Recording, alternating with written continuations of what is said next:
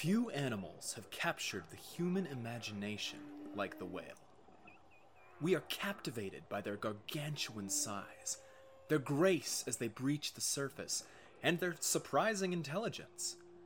Throughout history, whales have been revered as gods, feared as monsters, and relied on as a resource by all sorts of cultures. And, of course, at some point in your life, you learned a fact that, at the time, probably surprised you. Whales, those finned, ocean-dwelling creatures that look an awful lot like fish and whose name comes from a word literally meaning large sea fish, are actually mammals. If you never knew that before this episode, then congratulations, now you do. If you did learn that before today, though, you probably followed up with a question. Why? The answer you got could have been different depending on who you were talking to. Maybe whoever it was said that whales are mammals because they breathe air and make milk to feed their babies. Or maybe they said it was because whales are descended from extinct mammal ancestors that used to live on land. Both would be pretty good answers that make the fact that whales are mammals seem obvious. And we could end the conversation there. But those answers leave one key question. How do we know? How did we find out so much about whales? And who decided that having milk and breathing air, or having some land animal for a great-grandparent, makes a whale a mammal instead of a fish in the first place? The answers to those questions lie in a fascinating story of discovery, tragedy, and triumph that burned for 2,000 years on its way to what we now think of as a cold, hard fact. So, yes, we know whales are mammals, but getting there took more time and effort by smart, creative people, and more surprising twists than you might think. This show is about appreciating and understanding those people who developed today's obvious ideas, their successes, their setbacks, and the world of science that they helped build. My name is Brandon Gertz, and this is Seize the Day, a podcast from the Duke University Marine Lab. Today, I invite you to join me in asking the question, how do we know whales are mammals?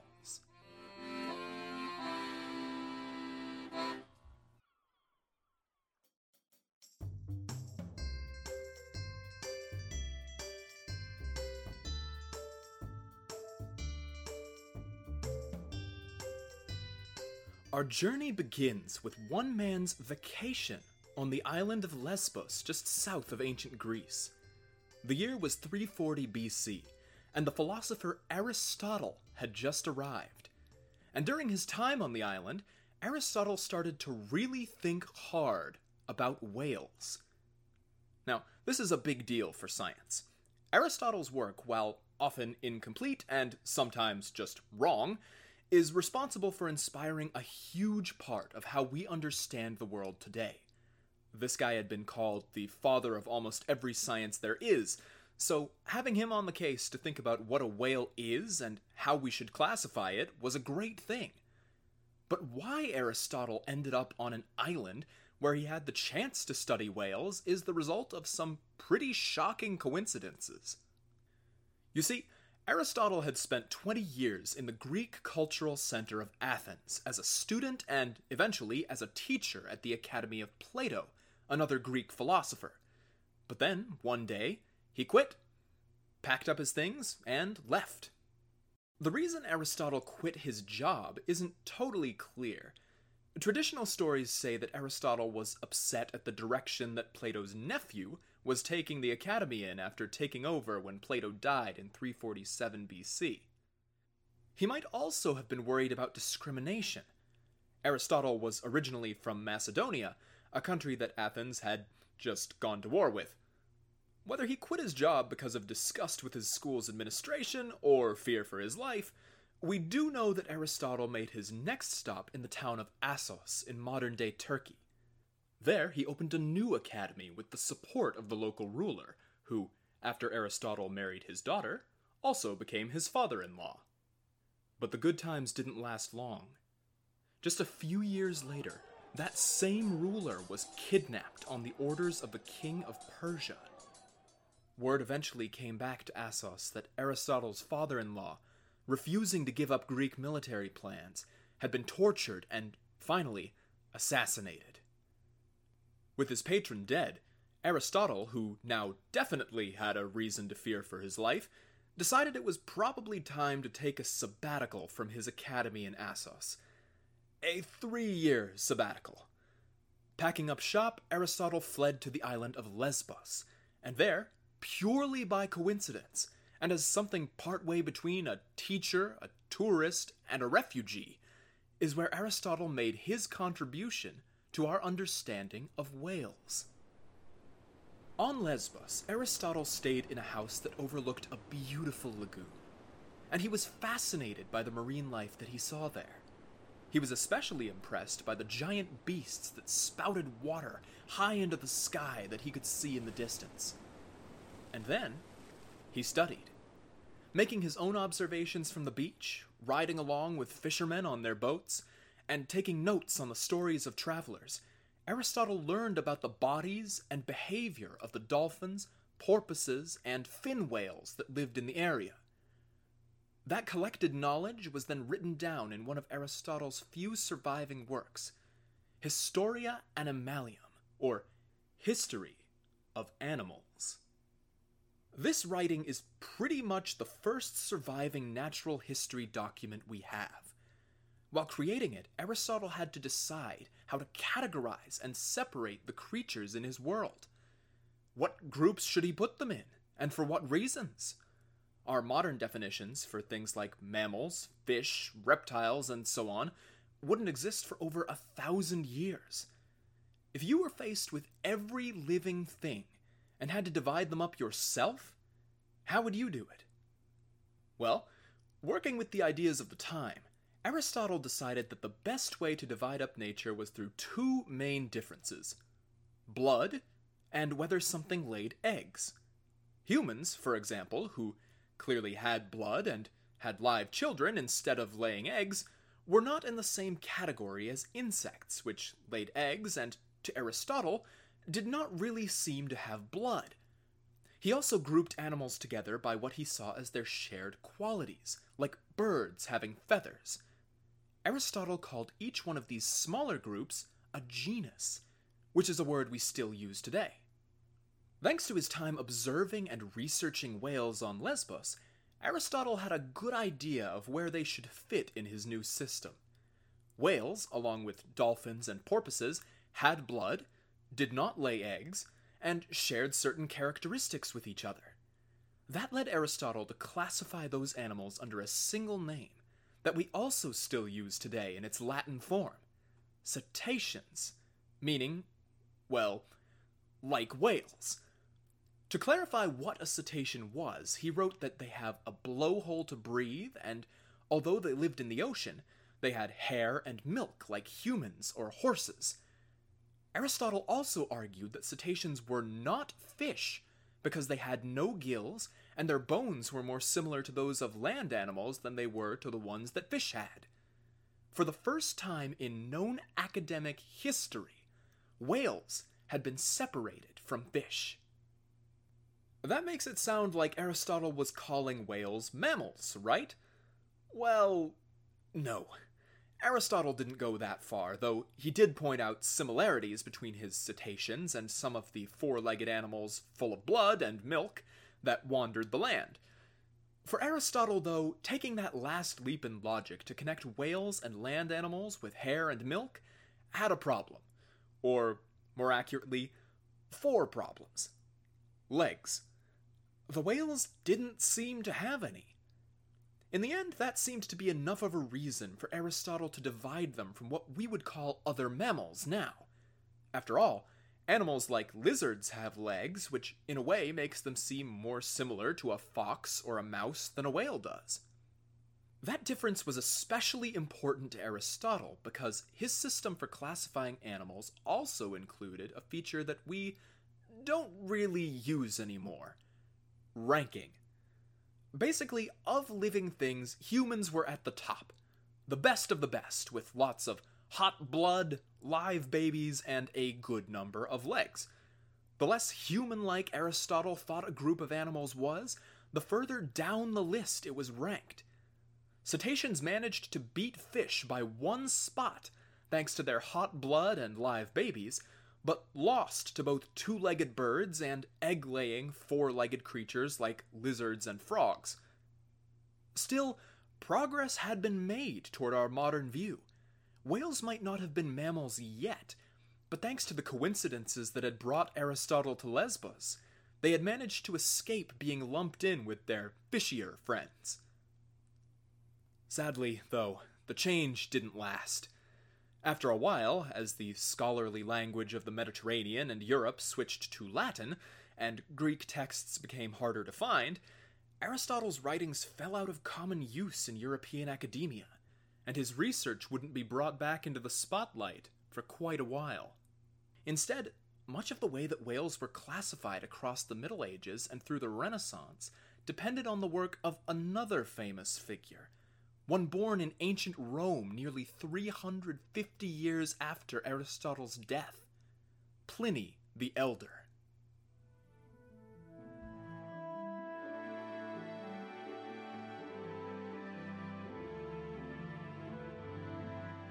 Pliny the Elder was a Roman writer who, in the final years of his life, started working obsessively on a truly massive project, Naturalis Historia, or natural history. His goal was nothing less than writing down all knowledge of everything ever about the natural world, which even in Roman times was a lot. By the time it was done, Naturalis Historia filled 37 books, and because it covered, well, everything, it naturally included facts about whales. The books were also meant to be a resource for everyone, not just academics. Pliny dedicated Naturalis Historia first to, quote, the common people, the mass of peasants and artisans, and only then for those who devote themselves to their studies at leisure, unquote. And his plan worked. For centuries, Naturalis Historia was a bestseller. While Pliny's books were deeply flawed from a modern point of view, he tended to write down information he heard without much fact-checking, including stories of magical creatures. They were so popular that they became the model that future writers and scientists followed. Even after Aristotle's work was rediscovered by medieval scholars, Pliny's writings held on to their lead. Aristotle's Historia Animalium had been released in about 12 editions by the year 1500, while Pliny's Naturalis Historia had been published 39 times. And with that fame came influence. Influence over how people saw whales. You see, Pliny had a very different idea about how animals should be grouped than Aristotle did. While Aristotle focused on shared features like hair and breasts and blood, Pliny was much more interested in dividing animals based on where they live. Volume 9 of Naturalis Historia included every animal that lived in the water, including oceans, rivers, and lakes. Because of the way Pliny's creatures were lumped together, it was hard to separate the whales from the fish. Pliny knew from Aristotle that whales and dolphins had live babies, made milk, and had no gills, but that difference from fish seemed less important to him than their shared environment, the water. And so, for the next 1,600 years, Pliny's decisions held their grip on tradition. Books almost always kept fish and whales together, water creatures in one section and land creatures in the other. Many scientists noted how similar whales were to land creatures, and some even followed Aristotle in dividing the so-called fishes into those with blood and those without blood. But no one took that last critical step to break from Pliny's tradition and somehow unite whales and land animals. Until, in the 1700s, a friendship between two Swedish scientists changed everything.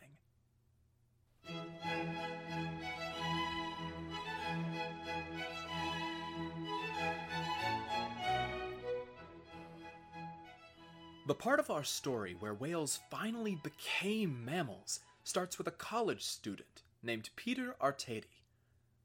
Artedi was supposed to be at Uppsala University in Sweden to study religion, but found that he was a lot more interested in fish. After switching tracks to science, Artedi made friends with a new transfer student, Carl Linnaeus. Linnaeus had transferred to Uppsala so that he could study botany, and the two became very close, so much so that when they went their separate ways in 1732 after graduation, Artedi and Linnaeus made a promise. If either of them died an untimely death, each agreed to publish the other's research in their memory. Artedi continued his work after college, which was so valuable to our understanding of fish that he is often called the father of ichthyology. But what's most important about his work to our story was the categories he decided to put fish in.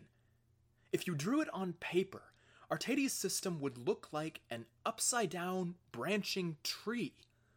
All fish were included at the top, but as you moved down the tree, the different groups would split into branches and then into twigs based on how many features they had in common.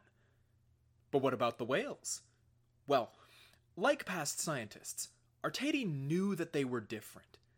He separated cetaceans, which he called Plagiauri, into their very own branch of the tree. He also followed Aristotle by separating cetaceans from fish based on their bodies. This time, the difference Artedi chose to focus on was the flat tail fin, as opposed to the vertical one fish have. That choice moved away from Pliny's focus on grouping animals based on whether they lived on land or in the water. Still, Artedi's work was mainly about fish, not whales or land animals, and tradition led him to include the whales, dolphins, porpoises, and even manatees in the book on fish he was writing, titled Ichthyologia. In 1735, though, when Artedi was 30 years old, tragedy struck. While his focus was on his research, Artedi needed a job to pay the bills. During a visit, his friend Linnaeus had introduced Artedi to a wealthy Dutchman who paid him to write descriptions of fish for his book about animals.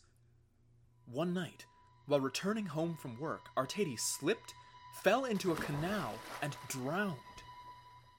Olaf Celsius, a less famous relative of the Celsius who worked on temperatures, wrote Artedi's epitaph, which read, "Here lies poor Artedi, in foreign land pixt, not a man nor a fish, but something betwixt. Not a man, for his life among fishes he passed, not a fish, for he perished by water at last." Linnaeus, hearing about the accident 2 days after it happened, rushed to Amsterdam. But with Artedi dead, there was nothing he could do but follow through on his promise from when they were both students. He collected Artedi's incomplete book, Ichthyologia, and published it in his stead. But that wasn't the only impact of Artedi's research. Linnaeus had been working on his own book that would change how we classify life forever, Systema Naturae. Rather than working like a hierarchy of how good a creature is by virtue of its blood, or separating them based on their environment, Linnaeus's new system followed Artedi by looking like an upside-down, branching tree. And this time, rather than just fish, the tree started with all of nature in the trunk, and then split based on the characteristics that different things had in common. Linnaeus developed the basis for the modern way that we tell one kind of life apart from another. It wasn't identical to the modern system. For example, without getting too deep into the organizational weeds, scientists now usually divide life into broad kingdoms that include groups like animals, plants, fungi, and so on. Linnaeus's 3 kingdoms were animals, plants, and minerals, the last of which was gotten rid of by later scientists. But the main ideas stuck. From that point on, people would define species based on where they were found in that upside-down tree of life. Modern taxonomy had finally arrived. Compared to Pliny's 37 books, the first edition of Systema Naturae published in 1735 wasn't much, just 12 pages. Following both tradition and his friend's lead, Linnaeus also placed cetaceans, including whales, with the fish. But in the much larger 10th edition of Systema Naturae in 1758, Linnaeus made a judgment call that became the turning point of our story. He invented a new group of animals. Animals that had warm, red blood, birthed live young, and fed those young with milk. Linnaeus named this new group Mammalia, after the Latin word for breast, and he placed whales inside it. From a scientific standpoint, in 1758, whales officially became mammals. I feel like now is a good time to point out just how amazing the creation of this upside-down tree and the idea of a mammal was, because of one key thing. None of the scholars that we've talked about, Aristotle, Pliny the Elder, Artedi, or Linnaeus, had the idea of evolution to guide their thinking. Linnaeus organized the tree of life that we still use today in modern science, but he didn't believe he was actually describing where these animals had come from. To him, species were real groups that were God-given, but he never considered the idea of a common ancestor that would make these different species within a group like mammals related to each other. Most levels of the upside-down tree, like kingdom and class, Linnaeus just saw as tools to help other scientists think and talk about living things. It was sort of a filing system. Like books in a big library, there's a lot of life out there, and finding what you're looking for can be hard. If you were looking for a book about an animal and knew that the animal had hair and gave milk, Linnaeus would tell you to check in the mammals section. Very convenient, but not a literal interpretation of the history of life. As Linnaeus himself stated his belief, God created, Linnaeus organized. The fact that we can use Linnaeus's tree today as a reference for how life evolved is just a lucky coincidence based on hundreds of years of gradually improving guesses about which features of an animal are important for dividing them into different groups. So what changed between then and now? How did we learn that whales literally came from other mammals, rather than just sharing traits with them? Well, Charles Darwin, the scientist who first really established the idea of a common ancestor for living things 100 years after Artedi and Linnaeus lived, had his suspicions about whales' relatives on land. Since it was accepted by that point that whales were mammals, the only real question left for scientists like Darwin in the 1800s was how exactly the whales were related to the rest. For his part, Darwin said that he could imagine how a bear-like ancestor that switched to feeding only in the water might be able to give rise to big marine mammals over a lot of generations. But there really weren't many good fossils showing a transition from whales' ancestors on land for scientists to work with. Because of this lack of information, debates on which mammals whales evolved from cropped up and kept going. Some scientists favored the idea that whales came from land-dwelling carnivores, while others were more drawn to the idea that whales' closest living relatives were the hippopotamus. How long do you think that uncertainty about where the whales came from went on for? 20 years? 50? Try 140. It was only in the year 2001 that information from fossils and molecular biology, a science that can identify relationships between species based on their DNA, really sealed the deal. Hippos were in fact the whales' closest cousins.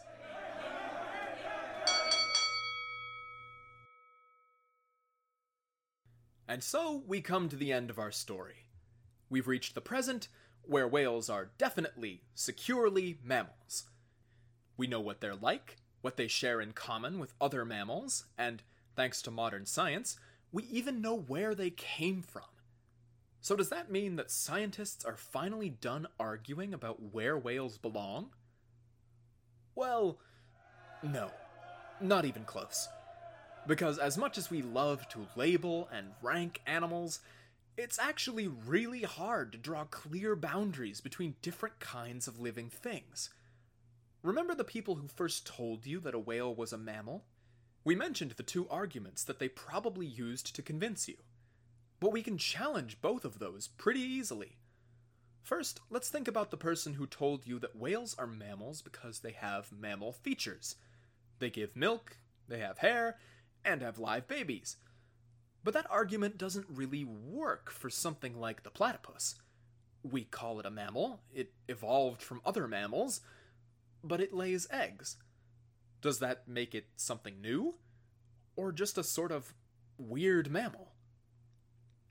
The second argument someone might have used to convince you is that whales are mammals because they're descended from other mammals. But relying on ancestry like that has sort of a chicken and the egg problem. When was the first mammal born? Was its parent also a mammal? Or was it something else that was almost a mammal? And since mammals share a common ancestor with fish, wouldn't using the ancestry logic mean that whales, and also people, are fish after all? Hard lines and life don't really mix, and it's important to remember that taxonomy is still very much a human tool that we use to simplify the vastly complex scope and history of life. So, how do we know whales are mammals? It can seem like an obvious fact of our modern world, but it's really the result of a lot of science and even philosophy that shifted how we look at nature and the correct places of creatures within it. We've come a long way from Aristotle's ranking of animals by whether or not they have blood, or Pliny the Elder's groupings based on where animals lived. But that story of change and mistakes and growth is important. So the next time that you hear or read something that points out the obvious, that whales are mammals, be thankful to the people who were willing to ask silly questions, who challenged the status quo, made mistakes, and did their best with the information and tools that they had. Because if the story of how we know whales are mammals tells us anything, it's that there is always more to learn.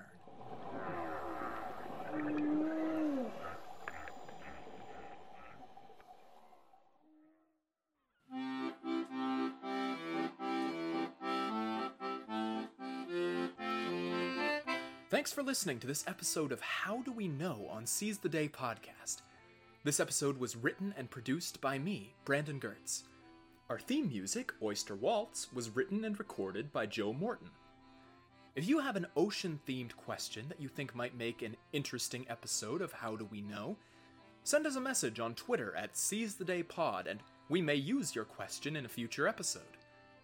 A good part of the information in today's show came from a paper called When Whales Became Mammals, The Scientific Journey of Cetaceans from Fish to Mammals in the History of Science, by Aldemaro Romero. So be sure to give it a read if you want to learn more. Thanks again, and we'll see you next time.